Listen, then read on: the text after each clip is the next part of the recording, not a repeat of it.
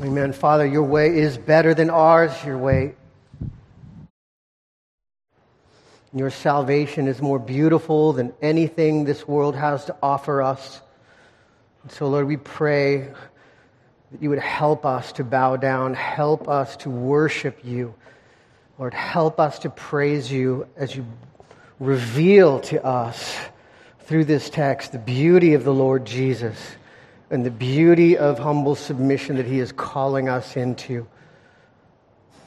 Because you love us, Lord, and you want us to have life. We pray this in Jesus' name. Amen. We're in 1 Samuel, verses 18 and 19, or chapters 18 and 19. Last week was the epic battle of David and Goliath.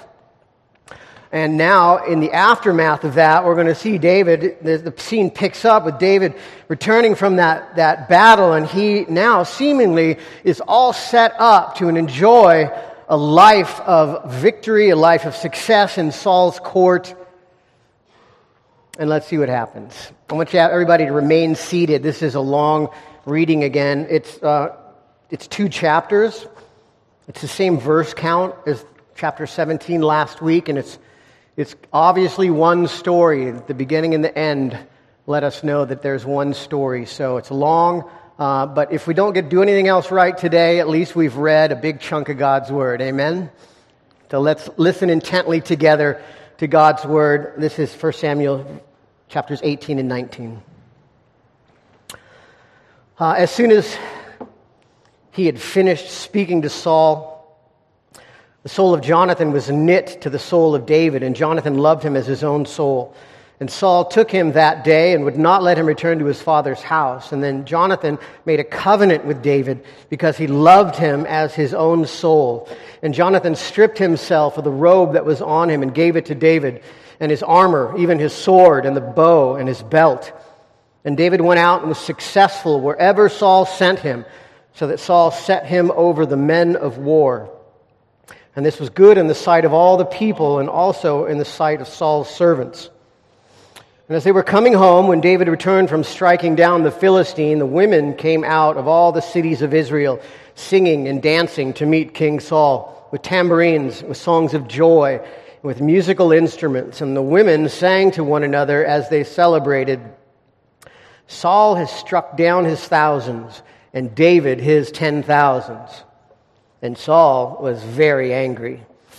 And this saying displeased him. He said, "They've ascribed to David 10,000s, and to me they've ascribed thousands. What more can he have but the kingdom?" And Saul eyed David from that day on. And the next day a harmful spirit from God rushed upon Saul, and he raved within his house while David was playing the lyre. And as he did day by day, and Saul had his spear in his hand, and Saul hurled the spear, for he thought, "I will pin David to the wall." But David evaded him twice. And Saul was afraid of David, because the Lord was with him, but had departed from Saul. So Saul removed him from his presence and made him a commander of 1,000. And he went out and came in before the people. And David had success in all of his undertakings, for the Lord was with him. And when Saul saw that he had great success, he stood in fearful awe of him. But all Israel and Judah loved David, for he went out and came in before them. Then Saul said to David, "Here's my elder daughter, Merab. I will give her to you as a wife. Only be valiant for me and fight the Lord's battles." For Saul thought, "Let not my hand be against him, but let the hand of the Philistines be against him." And David said to Saul, "Who am I, and who are my relatives, my father's clan in Israel, that I should be son-in-law to the king?" But at the time when Merab, Saul's daughter, should have been given to David, she was given to Adriel, the Mahalathite, for a wife. Now Saul's daughter, Michal, loved David, and they told Saul, and the thing pleased him. And Saul thought, "Let me give her to him, that she may be a snare for him, and that the hand of the Philistines may be against him."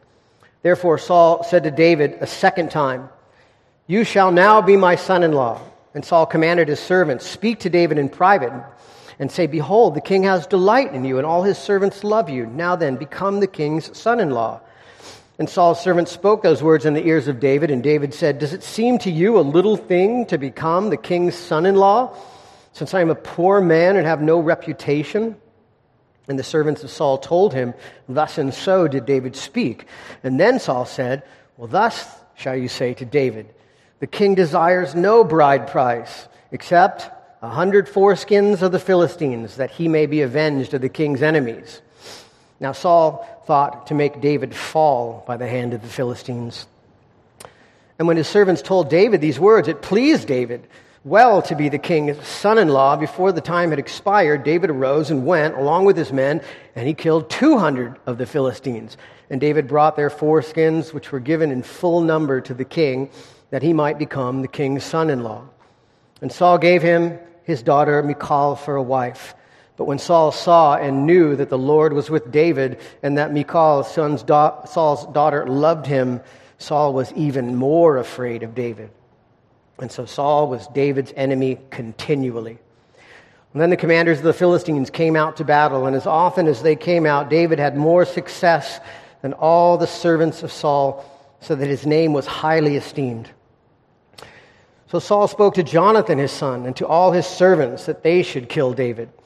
But Jonathan, Saul's son, delighted much in David, and Jonathan told David, "Saul, my father, seeks to kill you. Therefore be on your guard in the morning. Stay in a secret place and hide yourself, and I will go out and stand beside my father in the field where you are, and I will speak to my father about you.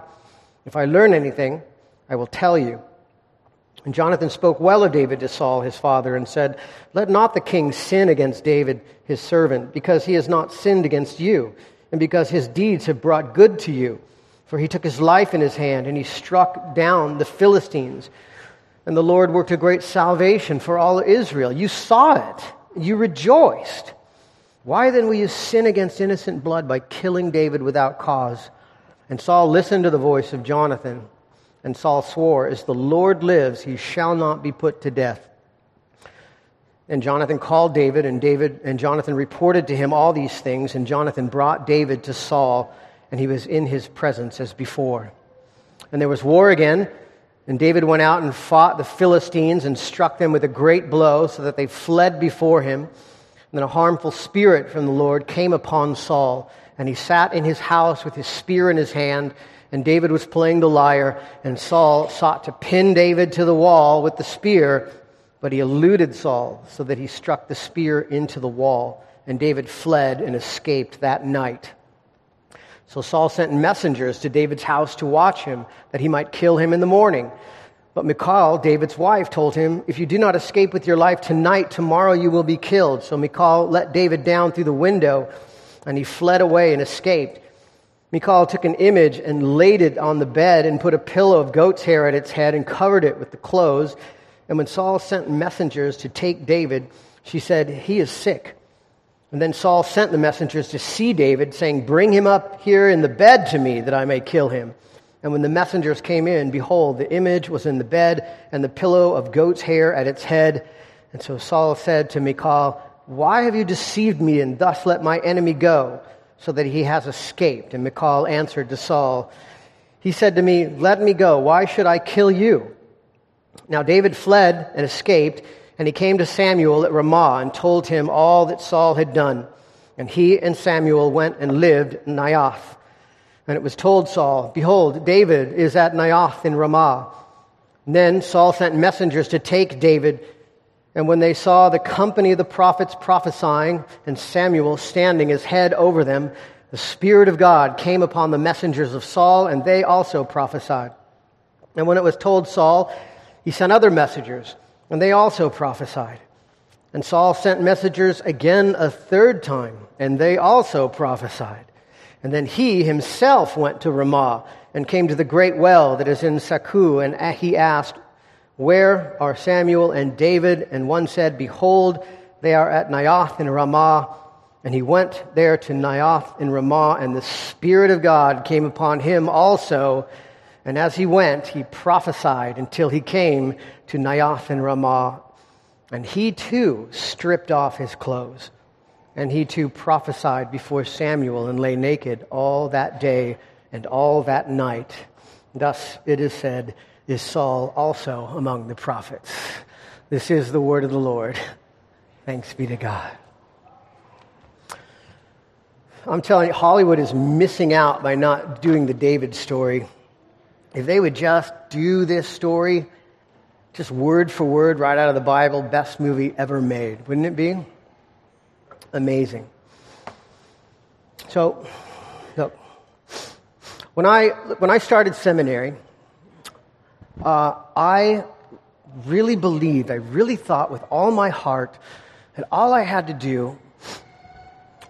do was learn the arguments, learn the logical arguments behind the doctrine in the Bible, and then I would just present those logical arguments to people, even from the original text, and they would see that and just voluntarily line themselves up with what God's Word had said. And that was all it would take. Because we had been in situations in churches before where people didn't even know sound doctrine, and people were hurt by that. We saw people really getting hurt from the fact that the pastors and elders and people that we served with just didn't really know the Bible. And so all I thought was if I could just learn them, if I could just present them in a way that is convincing, then everybody will say, oh, wow, that's what it says. I'm going to line myself up with what God's Word says. Over the course of my early pastoral ministry, there were a few things that knocked that silly idea right out of my head. But here's one of them. There was a girl very close to us who was in an abusive relationship, got out of it, and we wrapped her up in fellowship, we wrapped her up in community, and we wrapped her up in the pastoral support of the church, and just loved on her and helped her heal in a supportive environment. And everything was great. I even got a beautiful letter from her telling us how wonderful the idea, how she understood church and how church functioned, and how pastors and our friends and the community of believers hold us accountable and help us to walk in our faith. Everything was absolutely great until she met the non-Christian boyfriend. And this Christian girl, this nice Christian girl who loved Jesus, Jesus was number one, ended up moving in with her boyfriend before they were married. And I went to her with the truth of what the Bible says. This is not only dangerous, but this also this is blaspheming the name of the Lord to the culture around, and not only sets us up as being hypocrites. If we don't take the Christian sexual ethics seriously, how do we expect, and we preach when we ask everybody else to do so, and we also use political muscle to try and force people to do it? That's so damaging to the church. I went to her, her friends went to her, close friends went to her and presented truth to her, and it was amazing how quickly I went from this loving pastor who showed her the beauty of the church to an arrogant, judgmental, legalistic control freak who was judging her. And then she systematically began to cut off every one of her friends who deeply loved her in order to preserve what she wanted to be true. Super sad. Why? How does that happen? Why is it? Nice Christian girl, Jesus was number one. How is it that she responded so poorly to truth?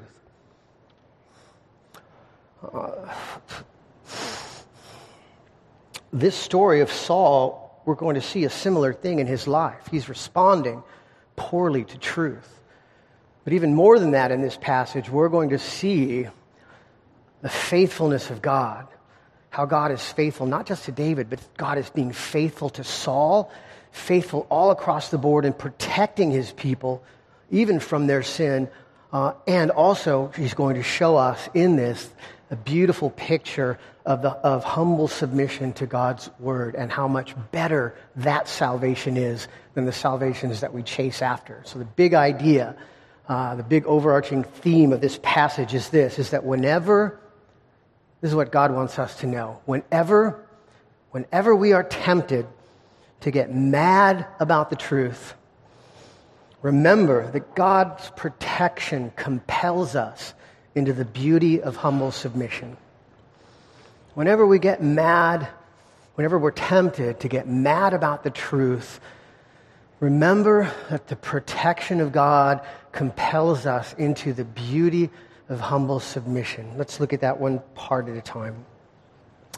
And whenever we get mad about the truth. Now, Jesus says in John's Gospel, he says, the truth will set you free. Well, what he doesn't say is that first, it's going to make you really, really mad. Think about that. One of the big convincing evidences for me that Christianity was true, as I was an agnostic coming into the faith, was the monumental amount of critical and academic effort to disprove it. There are no vast libraries of anti-Buddhist thought. There are no vast libraries. There are no PhD mills that are churning out doctorates teaching and expressing higher critical study of the Bhagavad Gita. No one gets angry about the doctrine of reincarnation. Why is that? Doctrine of reincarnation is awful. It means that you are necessarily subject to 1 million lifetimes of suffering. Man, that's awful. People get mad. People never get mad about that, though. Why? Because subconsciously we all know it's not true. It's not threatening. It doesn't threaten the salvations that we want to hold on to. But all the time people trip on the idea of Christianity, trip on the idea of grace, because first it implies that we need it, but because it's true. And it's a truth that calls people to let go of their idols, the thing they think is salvation, in favor of what God is saying salvation. And when you threaten to take away someone's idol, they get mad, they get defensive, they might even attack. And so what does salvation look like for Saul in this? Why is he so mad? Saul wants to keep on being king. He wants to be king. He wants the power, the glory, the recognition, all of the earthly glory and beauty that comes with. He wants desperately to be king, and he wants to pass on his dynasty to his son Jonathan. But he also knows truth. Samuel has also told him point blank, God has taken the kingdom away from you and has given it to someone else. And now Saul has just enough evidence to start figuring out just who that someone else might be. And so there's this tension in the text. What is Saul going to do? Is he going to willingly submit to what he knows to be true? Or is he so emotionally attached that he's going to fight against it? Will he even risk important relationships as he fights harder and harder and harder against God's truth until eventually God has to supernaturally step in to his life and the life of David? Why is it? And that's what he does, right? Why is it? Why is it that Saul is reacting so poorly to truth? Why is it that my friend reacted so poorly to truth? What was my big lesson coming out of seminary? The big lesson was that the reason my friend didn't respond to truth, the reason that people don't respond to truth is because people form deep-set emotional bonds with the lie when they come to believe that the lie offers salvation. Which is how idolatry works, which is how Satan operates to lure nice Christian girls and guys out of the church, away from pastoral support, away from the friendships that will speak truth to them, and away from the encouragement of one another to engage in the beauty of humble submission. And look, no one gets a pass on this. No one gets a pass on this. This is not something that other people are struggling with. This is something that there's something in every one of our lives that the Bible cuts across. If God never contradicts you, that's a big indicator that you are not worshiping the true God, but you are worshiping a projection of what you want God to be. Somewhere in the Bible, God is going to cut across what you want. The truth is going to cut across what you think you so desperately need. And it's in that moment that we can become so angry. Think about it. Why do people become so angry when their sexual freedom is threatened? Why do people become so angry when they feel like God is taking something so important away from them? Why do they get angry about money when the Bible just directs us about how to use our money in stewardship, to give and to support the work of the church? Why is it that people, when they are confronted with the reality that the church has failed miserably in our obligation to social justice in the world, to live out the obligations of the gospel, when secular people come to us with these categories of social justice, when people are confronted in the church with racism in the church, with white supremacy in the church, people get so mad? It's because it cuts across, makes us uncomfortable, and people get mad and they defend and they try to discount it, they attack it. Everybody suffers from this, man. And what God wants us to know in this is this is not shaming again. God is warning us that we're also susceptible to believe a lie at some part in our life that is going to bring pain and suffering. And so these are warnings to us. God, because He loves us, God has put these warnings out for us like billboards, like signposts, right? Because God calls us what? God calls us sheep. It's not a super complimentary title. We have a tendency to wander off and put ourselves in vulnerable situations. So God, because He loves us, is continually placing these realities before us. And so there's some warnings in here. Warning is this, that truth,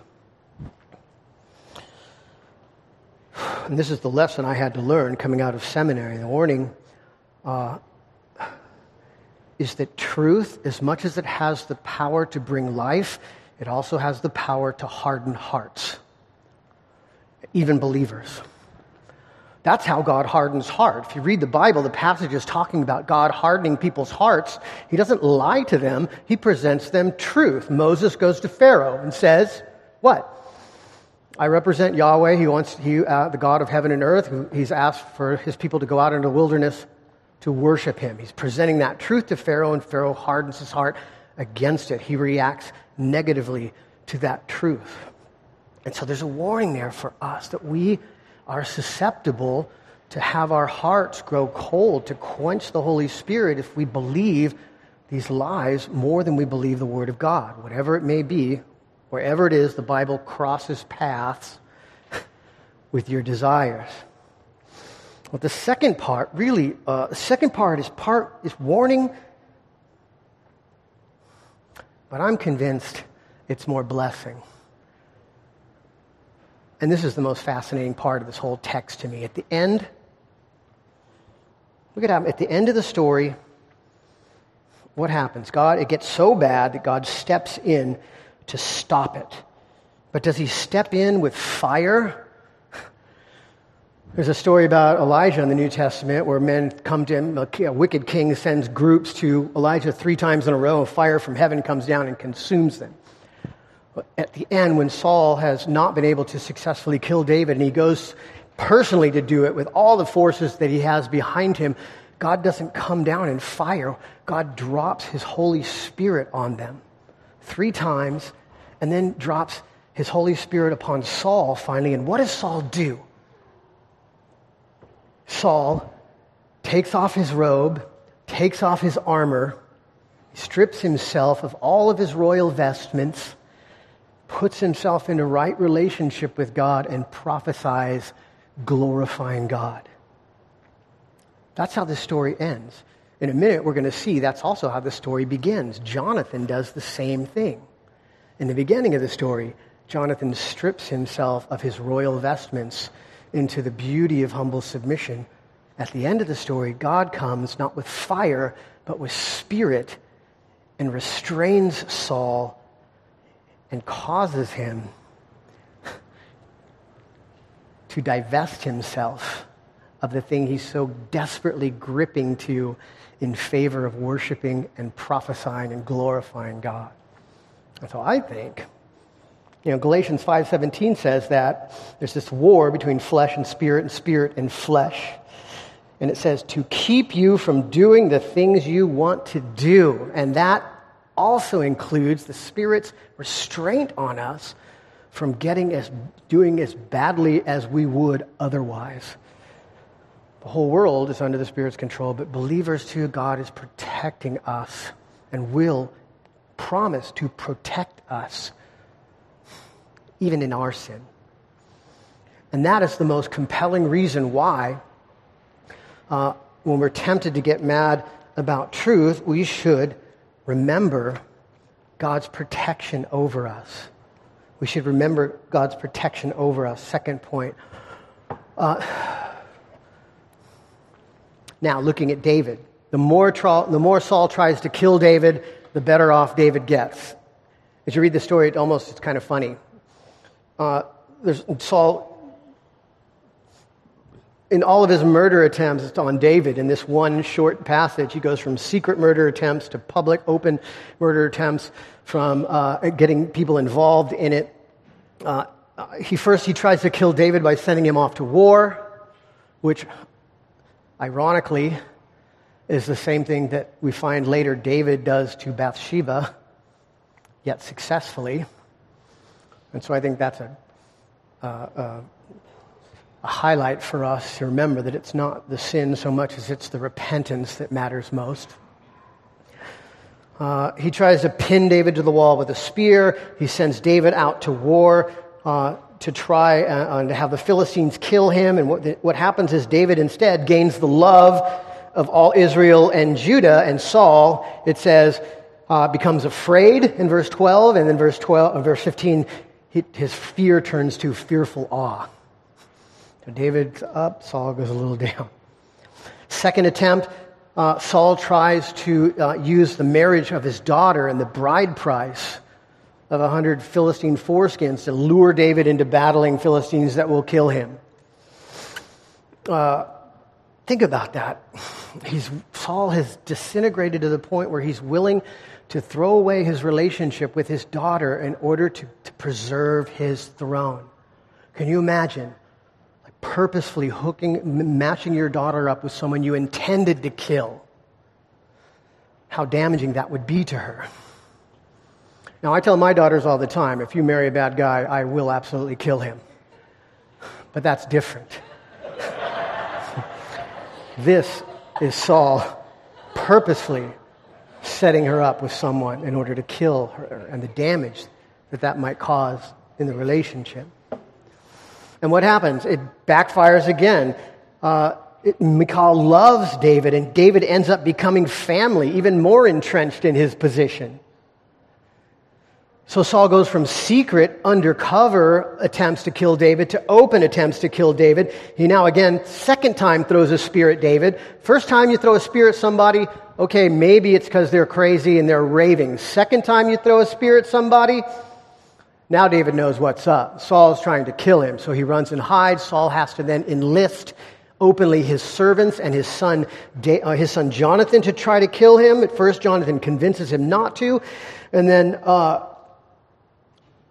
Saul sends assassins. David escapes by the help of his own daughter. Saul damages his relationship with Michal even more. And then Saul goes personally to kill David with all of his men and all of his army and all of his power. And at that point, God steps in supernaturally to protect David by restraining him with the Holy Spirit. Here's what I want you to see in this. A couple things. First thing is this, that most of God's protection over David through these stories is by what seems to be very natural means, and David has no idea that God is behind all of this protection over him. Which makes me think, first of all, how many times has God protected me from some awful thing and I had no idea about it? I think of all the times of God's protected me from something that I know He did overtly. It makes me wonder, it makes me know that there's probably even many more times that God is constantly protecting me and I don't even know about it, which should make me praise God all the more. But even more important than that, when I think God's protection, I almost always equate it with the end of the crisis. If the crisis has ended and I'm out of the crisis and everything is great, that means God has protected me.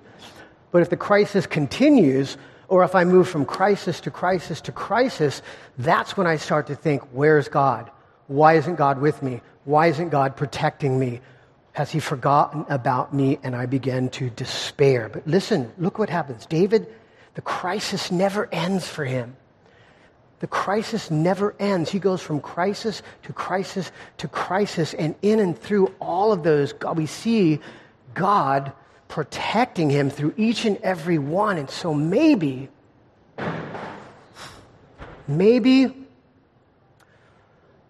a better indicator that God is with us and God is protecting us isn't the fact that the crisis has ended, but the fact that we are still standing in the midst of crisis, that He is supporting us in and through it. That might be, and this suggests, is the real indicator of whether or not God is in our lives protecting us.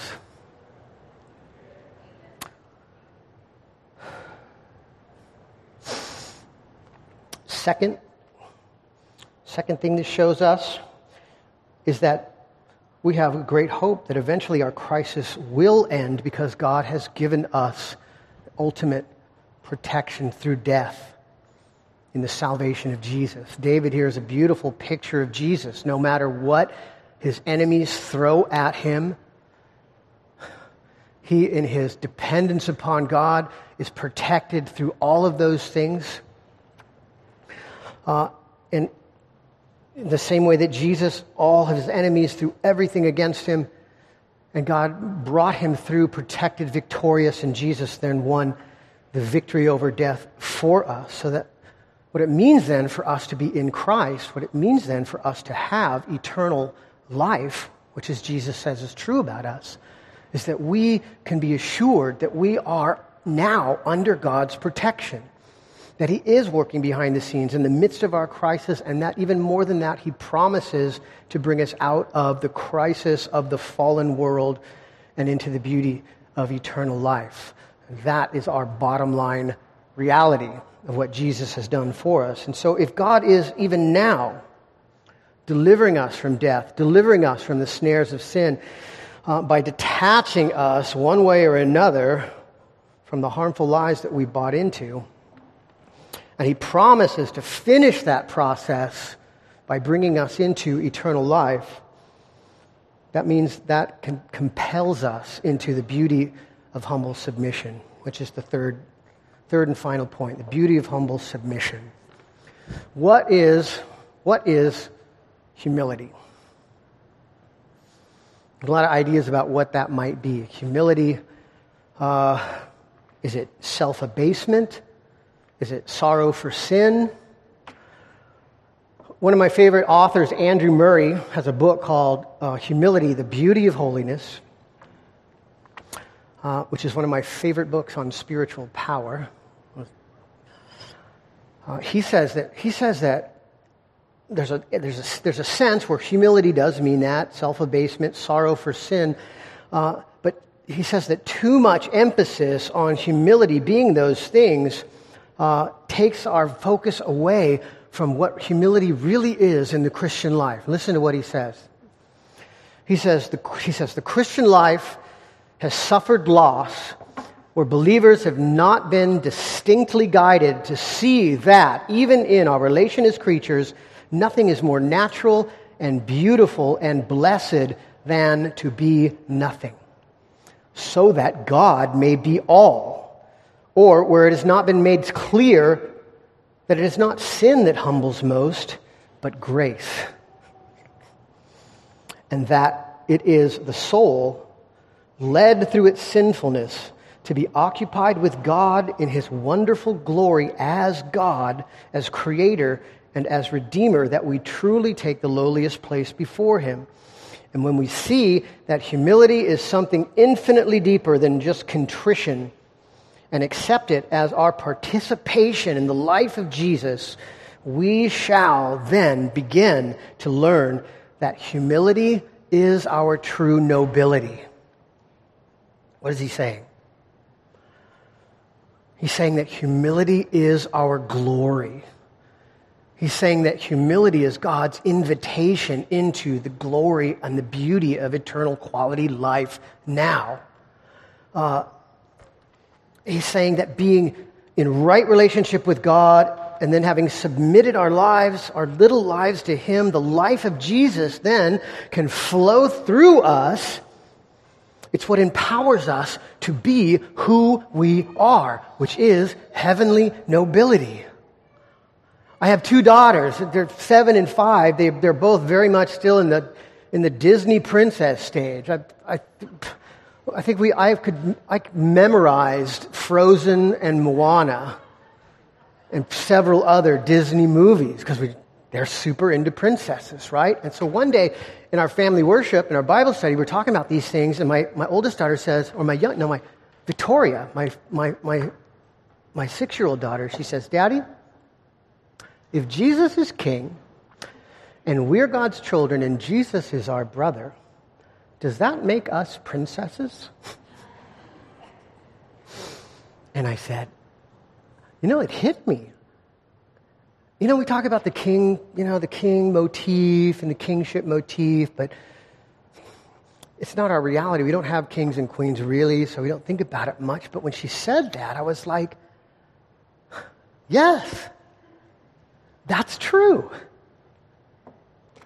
That's totally true. You are princesses in the kingdom of heaven. We are all princes and princesses in the kingdom of heaven because of what Jesus has done for us. That is our identity above anything else. That's who we are. So with all that in mind, let's go back to the beginning of the story. We see at the end the Holy Spirit comes upon Saul and he divests himself. With all that in mind, now look at what Jonathan does in response to the truth that David is God's anointed, that David will ascend the throne and he will not. Look at verse 18, 3 and 4. It says, and then Jonathan made a covenant with David because he loved him as his own soul. And Jonathan stripped himself of the robe that was on him and gave it to David and his armor and even his sword and his bow and his belt. In the ancient Near East, the clothes really did make the man. By having that robe, that was a symbol of Jonathan as crown prince. So what he did right there, he wasn't just saying, man, let's be friends. You're awesome. Here's some stuff. Here's a gift. Jonathan was divesting himself of his birthright as crown prince and giving it to David. He just abdicated the throne. Jonathan, who charged the Philistine garrison, who was, on the one hand, not afraid to charge against 300,000 trained military, but also Jonathan, who was, with everyone else, afraid to go and fight Goliath because it was something bigger than he could do. And he recognized the supernatural element behind that David was God's anointed, that David deserved to be on the throne and not him. And so he recognized that, And he stepped off the throne, and he allowed David to be on the throne instead of him. Hallelujah. You have saved me. So much better your way. And that's what really God's asked us to do. It's real simple. Step off the throne and let Jesus be on the throne. Why? Because it's better that way. Because we are susceptible to believing lies that will hurt us. Because his protection is over us even now, and his protection promises to see us through death. So we got nothing to worry about. And then as we do that, as we submit ourselves to the beauty of humble submission, he promises the life of Jesus will flow through us in power and bless us. And that's what God wants to do.